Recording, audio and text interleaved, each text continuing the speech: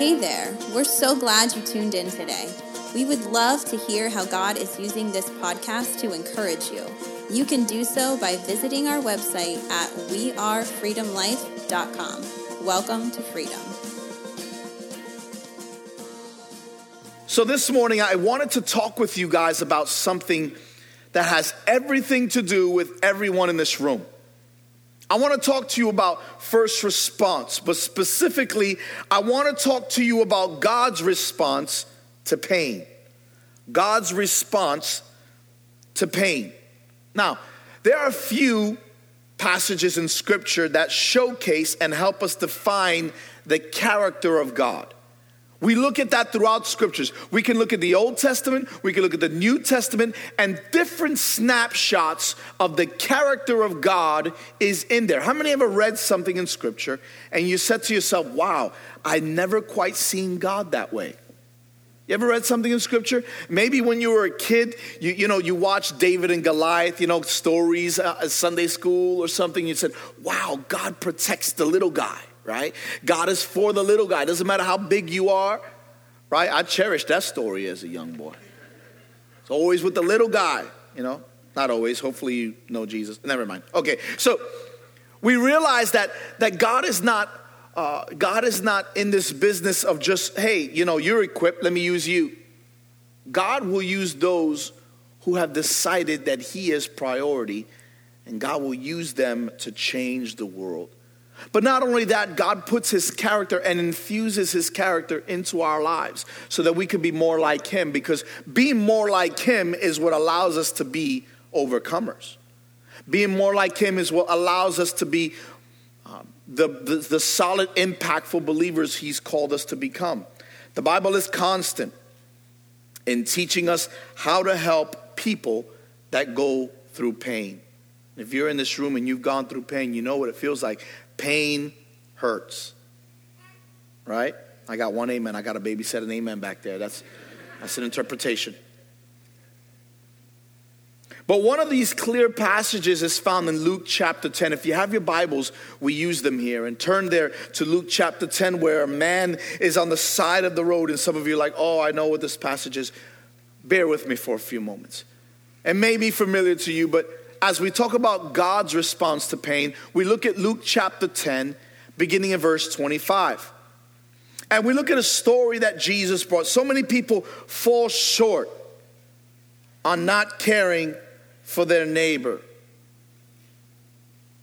This is something that everyone in this room, including myself, has struggled with from time to time. We are inherently selfish, but we don't have to pick that up from our parents. We are naturally selfish. We are naturally selfish, and there's a side of us that wants to thrive, but that side of us has to be activated. Make no mistake, God is always first on the scene when you have pain in your life. But guess what? I want to make it very clear. He uses us as vessels of His love,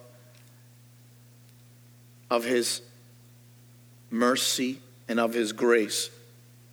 And I'm not going to try to attempt to answer why is there pain on this earth. Okay, that's too big to tackle on one message. I will say this, that God does not create all the pain that we have in our world today. God does not create all the pain that is in the world today. Some of it is man, some of it is free will and the response of it. Some of it is just plain stinky life. Sometimes life just hands you a bad card, and you have to learn how to roll with it and trust that God will work something out. I'm reminded of my own faults and failures to respond to someone in pain just this past week.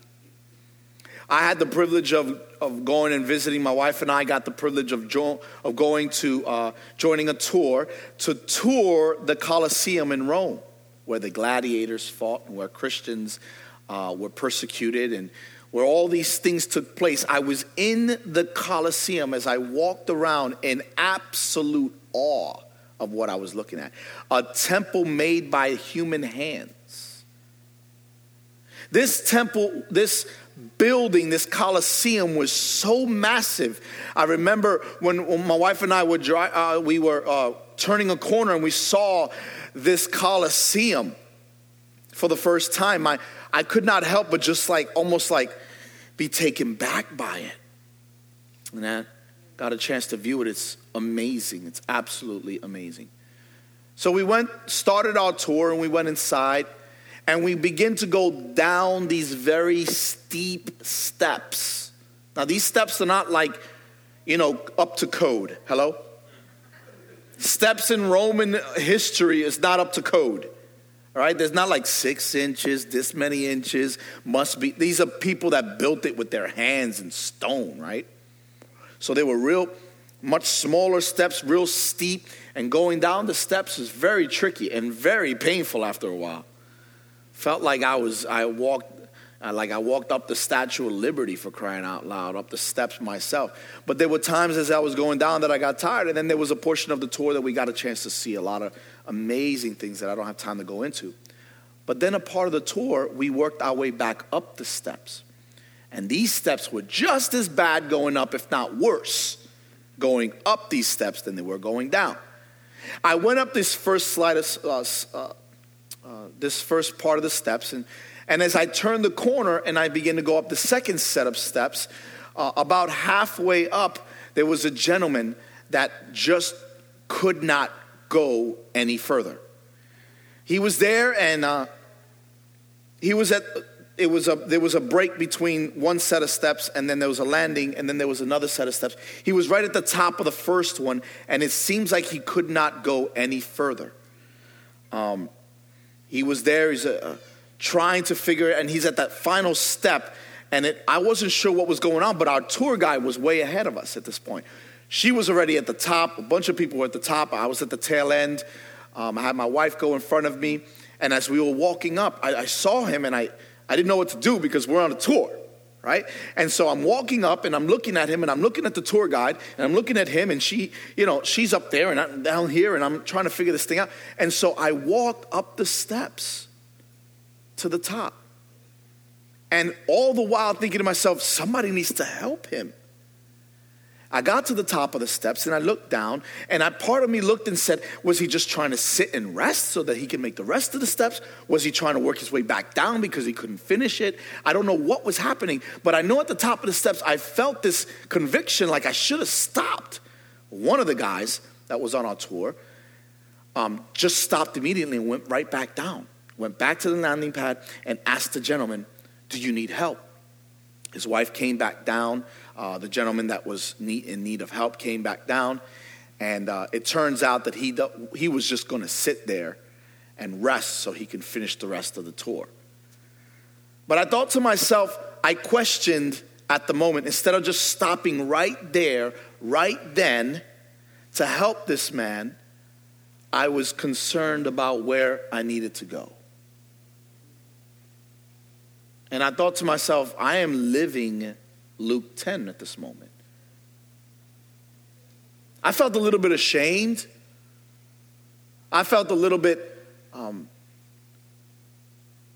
don't know what the word is, but I felt like I was justified to some degree because he wasn't really trying to get up and he didn't really require any help at that point. But the point was not whether he needed help or not. The point was whether I stopped or not. And that's where I want to really focus on that personal touch in this moment, because I want you to realize that there are people every day in our lives that need help, and they're not always going to say it. And you're not even going to know whether what you say is going to help them or not. But that's not your business. Your business is not to justify yourself. Your business is not to try to rectify whether or not what you say is going to be right. Jesus calls us to be loving to our neighbor. Period. Not whether or not you have the right thing to say, not whether or not you will do what's right, but will you respond when there's a need? And I look at this story and I think, man, I've never walked by someone that was in need, and here I am, I just did it. And part of me was ashamed, and part of me tried to say, you know what, well, he didn't really need it up. That's not the point. The point was I walked by him Here I am, Pastor Tony, checking a place that crucified and slaughtered Christians, and here I am not acting the way I should have. Can I be transparent for a moment? I think we've all had those moments that we could have helped somebody and maybe didn't. I challenge myself to that, and I hold myself to that. The question is, are we holding ourselves to the standard God has put on us? You see, that tourist at the steps of the Colosseum needed someone to stand with him for just a moment. He needed to get to his to a seat, to a secure place, because there's people by the droves walking up. And he was one of them. But I was so concerned about my tour and getting lost to the crowd and making sure my wife is secure. And you could justify all these things, right? But at the end of the day, I didn't stop. And it brings us to Luke chapter 10. And at this point, on one occasion, verse 25, an expert in the law stood up to test Jesus. Teacher, he asked, what must I do to inherit eternal life? What is written in the law? He replied. How do you read it? He answered, love the Lord your God with all your heart, with all your soul, with all your strength, and with all your mind, and love your neighbor as yourself, he responded. You have answered correctly, Jesus replied. Do this and you will live. Not so much live like you will die if you don't, but you will have a life in you. You will understand what it means to live this life. When you help people that can't help themselves, there's a life that enters you and you realize your purpose. How many realize that Christians are not called to be like the world? We're called to live life more abundantly, right? And so what he's saying here is you will live, you will have more life than you've ever imagined. But he wanted to justify himself, so he asked, and who is my neighbor then? And in reply, Jesus said, verse 30, a man was going down from Jerusalem to Jericho, and he was attacked by robbers. They stripped him of his clothes, beat him, and went away, leaving him what? Half dead. A priest happened to be going down the same road, and when he saw the man, he passed on the other side. Listen, he didn't just pass him, he went to the other side. Mind you, I just for the record, I didn't go to the other side. Whew. I feel a little bit better, but not really. Verse 32, so too a Levite, when he came to the place and saw him, passed by the other side. But a Samaritan, as he traveled, came where the man was, and when he saw him, he took pity on him. He went to him and bandaged his wounds, pouring in oil and wine. And when he put the man on his donkey, brought him to an inn and took care of him. The next day he took out 2 denarii and gave it to the innkeeper. Looking after him, he said, and when I return, and when I return, I will reimburse you for any extra expense you may have. And here's the last few verses. Which of these 3 do you think was a neighbor to the man who fell into the hands of the robbers? The expert in the law replied, the one who had mercy on him. Jesus told him these words, go and do likewise.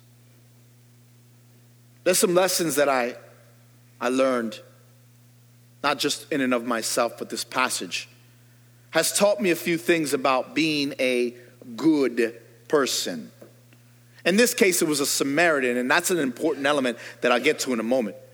This is not a parable of the good person. It's a parable of the good Samaritan, as it's labeled in a lot of places. But here's what I wanted to share with you, a few thoughts here this morning. 4 simple thoughts, but profound thoughts when it deals with God and pain. Listen to me. I want you to know something. God's response to pain is you. God's response to pain is you and me. God's response to pain is us being an extension of his love, an extension of his grace. That is our job. That is our assignment. So here are some thoughts that I want to share with you, and here are 4 of them. Number 1, the Good Samaritan was willing to get involved. If you're taking notes, write this down. The Good Samaritan was willing to get involved. He didn't just see it, he was willing to involve himself. Is that right? We look at things throughout life, and we can choose to say, I'm not going to get involved. And listen, I'm a native of New York, and I learned at an early age, some things you don't put your nose in. There's just certain things you don't put your nose in. And that was a hard thing when I became a Christian, because all of a sudden I'm being told by everything that I know growing up, mind your business. Right? Mind your business. In the city, mind your business. But then as a believer, I'm being told everybody is your business. And then other parts of the city, everybody's in your business. But that's a whole nother message. That's another message. But the truth is that we're taught to mind our business when the scripture tells us everybody is our business. Right? And that's not easy to adjust so quickly. We may quote scripture and recite platitudes. We may love God, go to church, but unless we're willing to get involved, we are all blowing smoke. These men and women that we honor today, there are people that made a choice to be involved in other people's lives.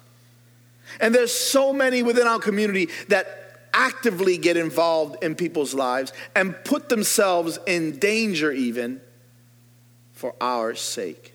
And for that, we at Freedom appreciate those who do that. The Samaritan treated and bandaged the wounds. He set the injured man on his donkey, took him to an inn, and he cared for them. See, the Samaritan could have done many things. The Samaritan could have said, not my relation, not my business. Right?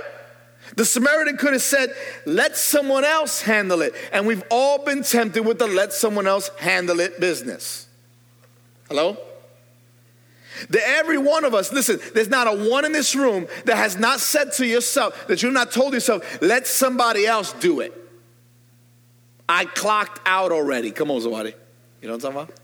Some of you know what I'm talking about, right? You punch out of work and you see something that needs done. You're like, now.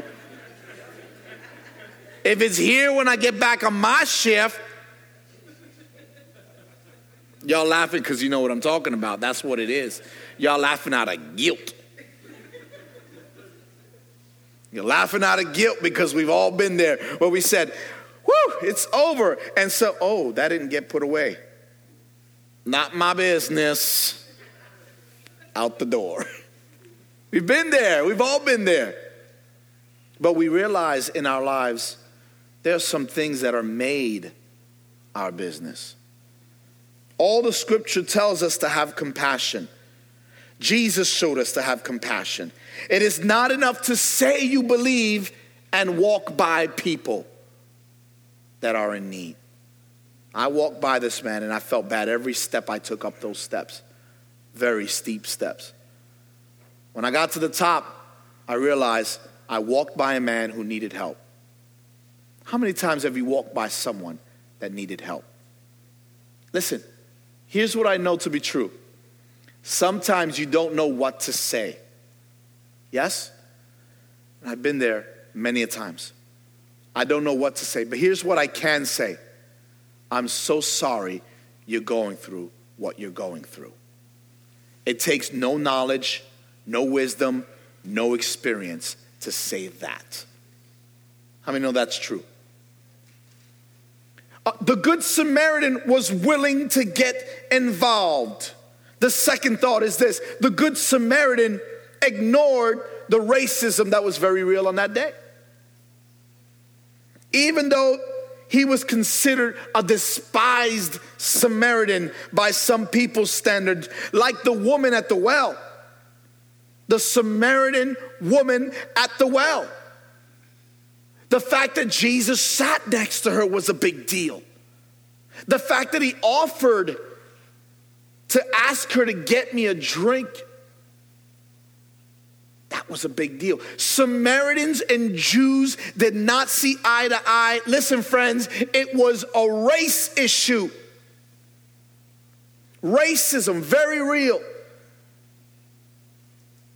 And the shallowness that was found in that day was still very real. You thought it was just today? Really?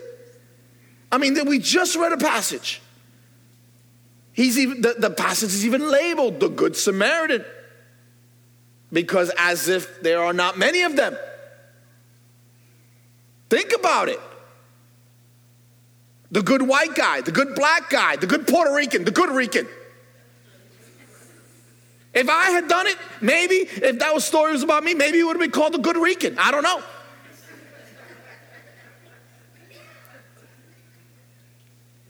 But Jesus was not afraid to issue the very real things that were in the culture, racism. Racism is abolished when kingdom is your priority. Kingdom was the priority, and that was the point Jesus was making. It doesn't matter what race. It was kingdom work. And our souls should not be affected when we see someone in pain just because of their skin color. Our souls have to be affected by pain, not the color or the background that someone has. Jesus' original listeners would have been blown away by the Good Samaritan storyline. Why? Because even the man that Jesus was talking to understood that compassion has no face. Love has grace. Which one of these do you think in this particular situation Jesus said was the one that showed the love of God? Now, he didn't say it quite like that, but which one really painted the picture of compassion? Which one really showed what it meant to walk in the light? Here's what I do understand. The expert in law replied, the one who had mercy on him. The story highlights the Samaritan who didn't let prejudice stop him. He stopped and cared. Jesus could have easily placed this story in Samaria and been fine. Maybe he would have. But here's what I realized, what Tim Keller once said. He said this. For those that don't know, Tim Keller is a pastor in New York. He said this: tolerance isn't about not having beliefs. It's about how your beliefs lead you to treat people who disagree with you. Hello? You treat people with love and respect because that's what Jesus would have done, regardless of race, background, or economic status. Are you with me? Tolerance isn't about not having beliefs. It's about your beliefs not affecting your compassion. The Good Samaritan ignored race and understood compassion has no face, no color, no economic background. Are you with me? For those of you doing lights, this one's off here. It's a little bit of a shadow. Those of you doing lights. Here's my third thought. The Good Samaritan, number 3, had to make time. How many of you ever talk with someone and they said, we had to make time to get together. Or let's try this. We had to get together sometime. How many ever said that and you never got together with them? Right? We do it all the time. We have to get together. Oh yeah, we do. 6 months later, we have to get together. Oh yeah, we do. 9 months later, we should get together.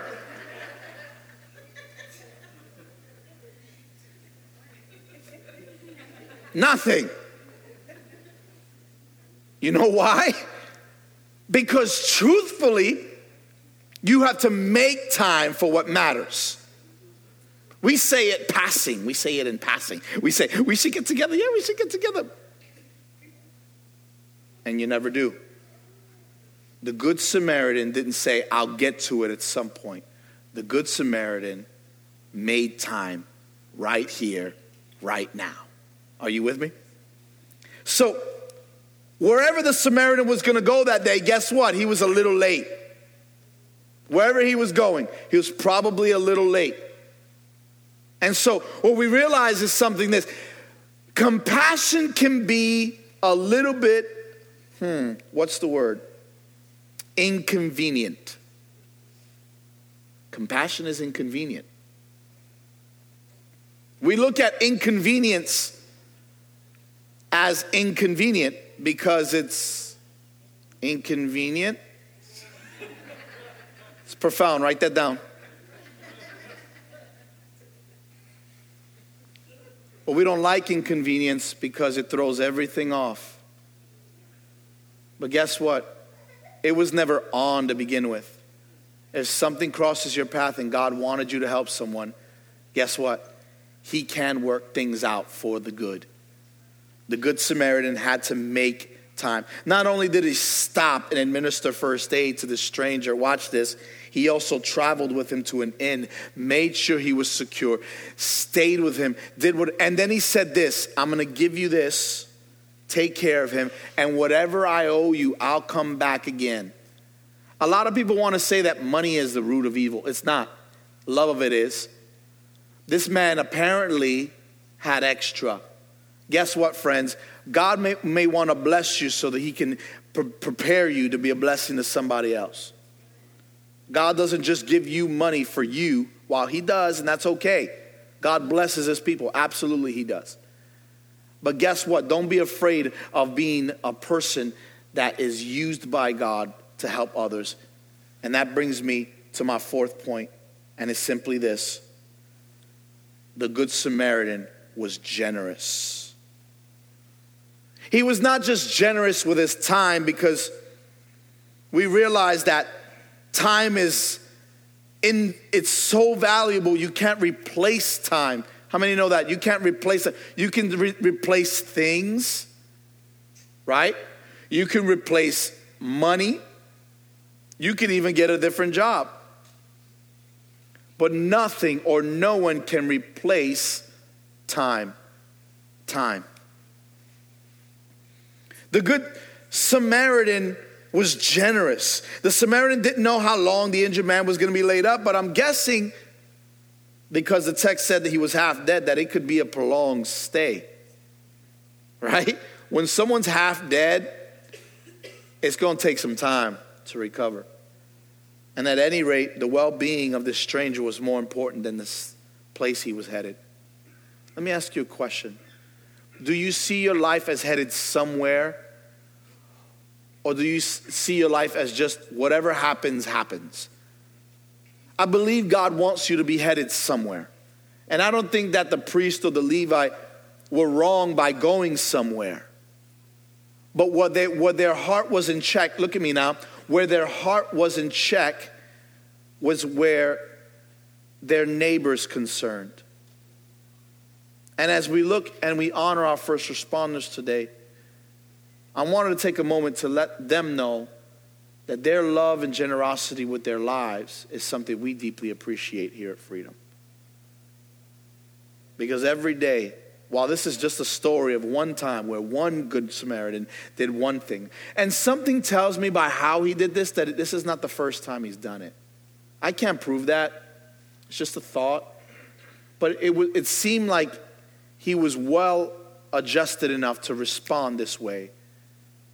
And the question then is posed to each of us is simply this. How does God respond to pain? Well, like I said earlier, first of all, you're his response to pain. There are things that you can say to your neighbor, your friends, your family, and no one else can say to them. You can love people in a way that nobody else can. God has set you up for a wonderful opportunity to be a Good Samaritan. See, God is not against wealth. And in fact, the generosity that this man carried, the generosity that he had, was something that we could all mimic. Yes? We can all try. Are you getting quiet on me a little bit? Anything, watch this, anything that replaces the love for God or love for man is an idol. God is very clear that he will not have any idols before him. And so I think we're quicker to protect idols before God. But did you forget that he also said, love your neighbor as yourself? And that, my friends, is the love of God helping someone through their pain. That includes helping someone through their difficult times. Raise your hand if someone's ever helped you through difficult times. Raise your hand. Someone has helped you through your times. And I want to kind of highlight a story I'd heard about a gentleman by the name of John Wesley. Most of you have heard, if not some of you maybe. He spent his life traveling and preaching the gospel. And in fact, John Wesley became so popular that his speaking, his sermons, his books, he began to generate a healthy amount of wealth in his life. Now, here's what you may or may not know about John Wesley, because I sure didn't. When he died, before he died, he estimated that around 1,400 euro, he would live off this small budget, just enough to pay for his immediate expenses in his life, and everything else he gave and he gave and he gave it all away. While his books and his sermons and all these things were generating income, he didn't accept it. He put it away and gave it away. He put it away and gave it away till his death in 1791. When he died, listen closely. When he died, he left behind 1 coat and 2 silver teaspoons. That's it. That's it. You see, John Wesley decided early on that he could live off of a modest salary per year. And that's what he did. Even when his bank balance grew and grew and grew, he gave it away. He gave it away. To anyone who had need, he gave it away. And he was quoted in saying this: if when I die I leave behind 10 euro, you and all of mankind can bear witness against me that I have died a thief and a robber. This is a man that could have just said, hey, God blessed me. But he realized one thing: you can't take it with you. But you know what you can take with you? Your legacy. The way that people remember you. And this Good Samaritan was a great example of how we as believers must live our lives. Watch this. Helping people in pain. Helping people that can't help themselves. The central message of the story is simply this: if we are to be good neighbors, we have to be more like the Samaritan. Yes, the Samaritan. The implied message is simply this. The implied message is whatever you can do to get more money, then get it. But give it away. If God blesses you, do what you can do with it. But my goodness, realize you can't take it with you. You can leave a legacy. And that's what he did. A coat and 2 silver teaspoons. And so my final thought is simply this. Jesus concludes this entire passage with this one thought, and here it is. It sums up in just one phrase, and it's this: go and do likewise. Friends, that's exactly the phrase that I want us to go with here today. That we ourselves would go and do likewise. And how do we do likewise? Well, as parents, I realize that my school, the school that I send my kids to, or my church, or any place that my kids go, they're not going to have the influence that I have on my kids. Hello? How many know that Freedom Kids is not going to be able to disciple your kids the way you can? Deuteronomy was very clear in chapter 6, verses 6 and 7. And here's what it said. And these words which I command you today shall be upon your heart. You shall teach them diligently to who? Children. Your children. And shall talk of them when you sit in your house, when you walk by the way, and when you lie down, and when you rise up. Why? Because, friends, you are the chief discipler of your children. Parents, you are the chief discipler of your children. Freedom cannot be responsible. Your teachers cannot be responsible. Schools cannot be responsible. You are responsible for the beliefs that your children have. We got to teach up and raise up good Samaritans. We got to raise up a generation that are not that understand. Though I don't see color. No, we see color, but we don't let it affect anything to what we do. Good Samaritan acknowledged what was there, made time, didn't look at the background, the creed, or the color, or the skin, but he looked at the need, and that need was now. That need was immediate. That need was right here. That person is half dead, and I can fix it. There are people that walking around your job half dead spiritually, and you can fix it just by sharing what God has done in your life. Isn't that exciting? That should excite you, that the Holy Spirit will use that moment to give life to people, give life to those who are lifeless. I don't know. I've never administered CPR to someone who their heart stopped. I never was in one of those moments. I've been in moments where the person died in the room. I've been in those moments. As a pastor, I've been in those moments.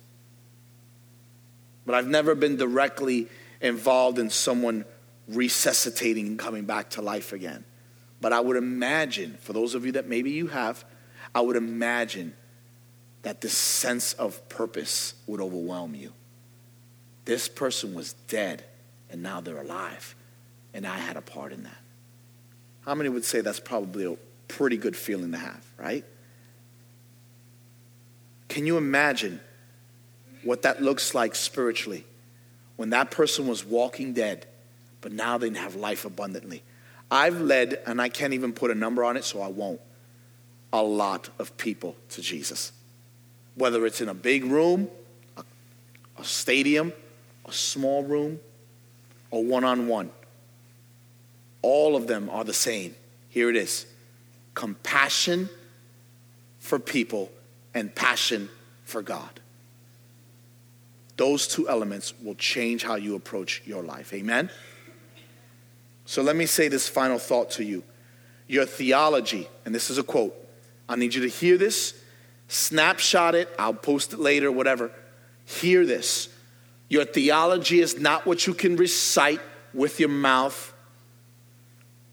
Your theology is how you live. It doesn't matter what you say in this room on a Sunday and how you sing it and what key it is, if the rest of the week it doesn't match up.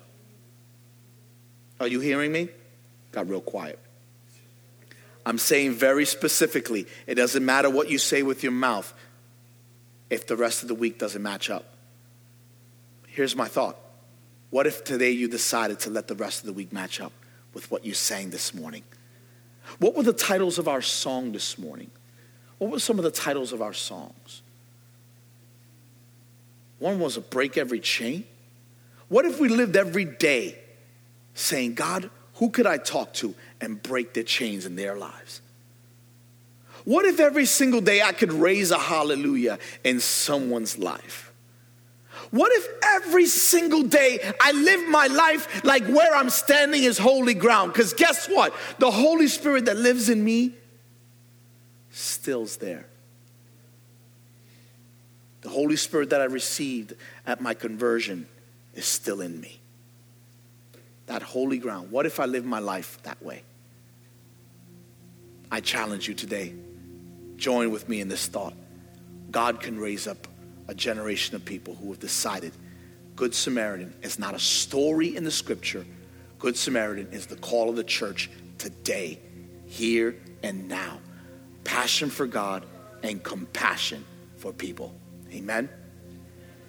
Come on, bow your heads all across this room. Father, thank you that you've called us to live a life that calls us to passion for you and compassion for those who cannot fend for themselves. God, I'm asking you today, may our society embrace the truth that there are no races, just souls. Souls that hang in the balance every single day. And let us be about kingdom work. Lord God, I pray that, Lord God, this Good Samaritan story that paints a picture of the love of God would be very real to each of us. And I pray these things in the name of Jesus, that you would allow us the opportunity to live our lives fully and wholly as a joint effort to change the world around us. May we love God, love people, and change the world, because nothing on this earth matters more than following your will. In Jesus' name we pray. Amen.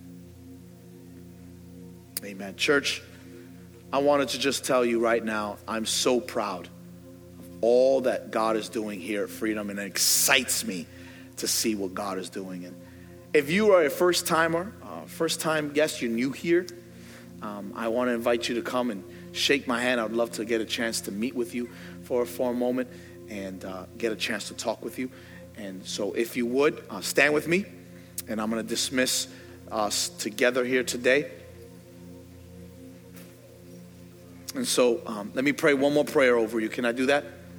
Father, thank you for allowing me the privilege of speaking to your people.